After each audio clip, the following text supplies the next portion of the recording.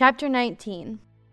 While Apollos was in Corinth, Paul traveled through the interior regions until he reached Ephesus on the coast, where he found several believers. "Did you receive the Holy Spirit when you believed?" he asked them. "No," they replied. "We haven't even heard that there is a Holy Spirit." "Then what baptism did you experience?" he asked. And they replied, "The baptism of John." Paul said, "John's baptism called for repentance from sin, but John himself told the people to believe in the one who would come later, meaning Jesus." As soon as they heard this, they were baptized in the name of the Lord Jesus. Then, when Paul laid his hands on them, the Holy Spirit came on them, and they spoke in other tongues and prophesied. There were about 12 men in all. Then Paul went to the synagogue and preached boldly for the next 3 months, arguing persuasively about the kingdom of God. But some became stubborn, rejecting his message and publicly speaking against the way. So Paul left the synagogue and took the believers with him. Then he held daily discussions at the lecture hall of Tyrannus. This went on for the next 2 years, so that people throughout the province of Asia, both Jews and Greeks, heard the word of the Lord. God gave Paul the power to perform unusual miracles. When handkerchiefs or aprons that had merely touched his skin were placed on sick people, they were healed of their diseases and evil spirits were expelled. A group of Jews was traveling from town to town casting out evil spirits. They tried to use the name of the Lord Jesus in their incantation, saying, "I command you in the name of Jesus, whom Paul preaches, to come out." 7 sons of Sceva, a leading priest, were doing this. But one time when they tried it, the evil spirit replied, "I know Jesus and I know Paul, but who are you?" Then the man with the evil spirit leapt on them, overpowered them, and attacked them with such violence that they fled from the house naked and battered. The story of what happened spread quickly all through Ephesus to Jews and Greeks alike. A solemn fear descended on the city, and the name of the Lord Jesus was greatly honored. Many who became believers confessed their sinful practices.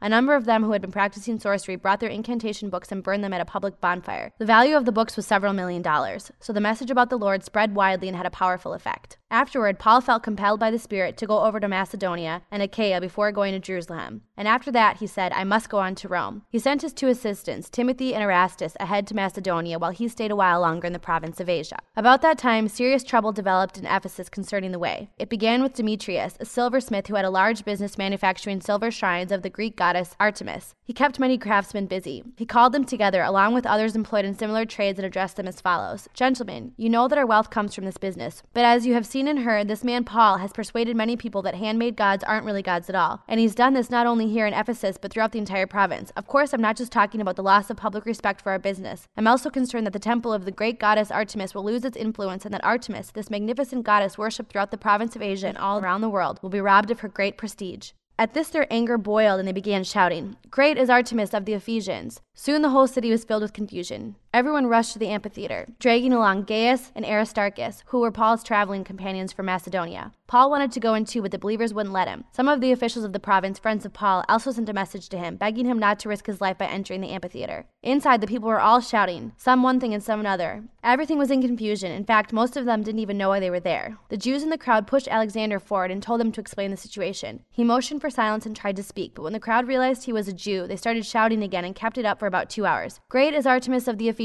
Great is Artemis of the Ephesians!" At last the mayor was able to quiet them down enough to speak. "Citizens of Ephesus," he said, "everyone knows that Ephesus is the official guardian of the temple of the great Artemis, whose image fell down to us from heaven. Since this is an undeniable fact, you should stay calm and not do anything rash. You have brought these men here, but they have stolen nothing from the temple and have not spoken against our goddess. If Demetrius and the craftsmen have a case against them, the courts are in session and the officials can hear the case at once. Let them make formal charges. And if there are complaints about other matters, that can be settled in a legal assembly. I am afraid we are in danger of being charged with rioting by the Roman government, since there is no cause for all this commotion. And if Rome demands an explanation, we won't know what to say." Then he dismissed them, and they dispersed.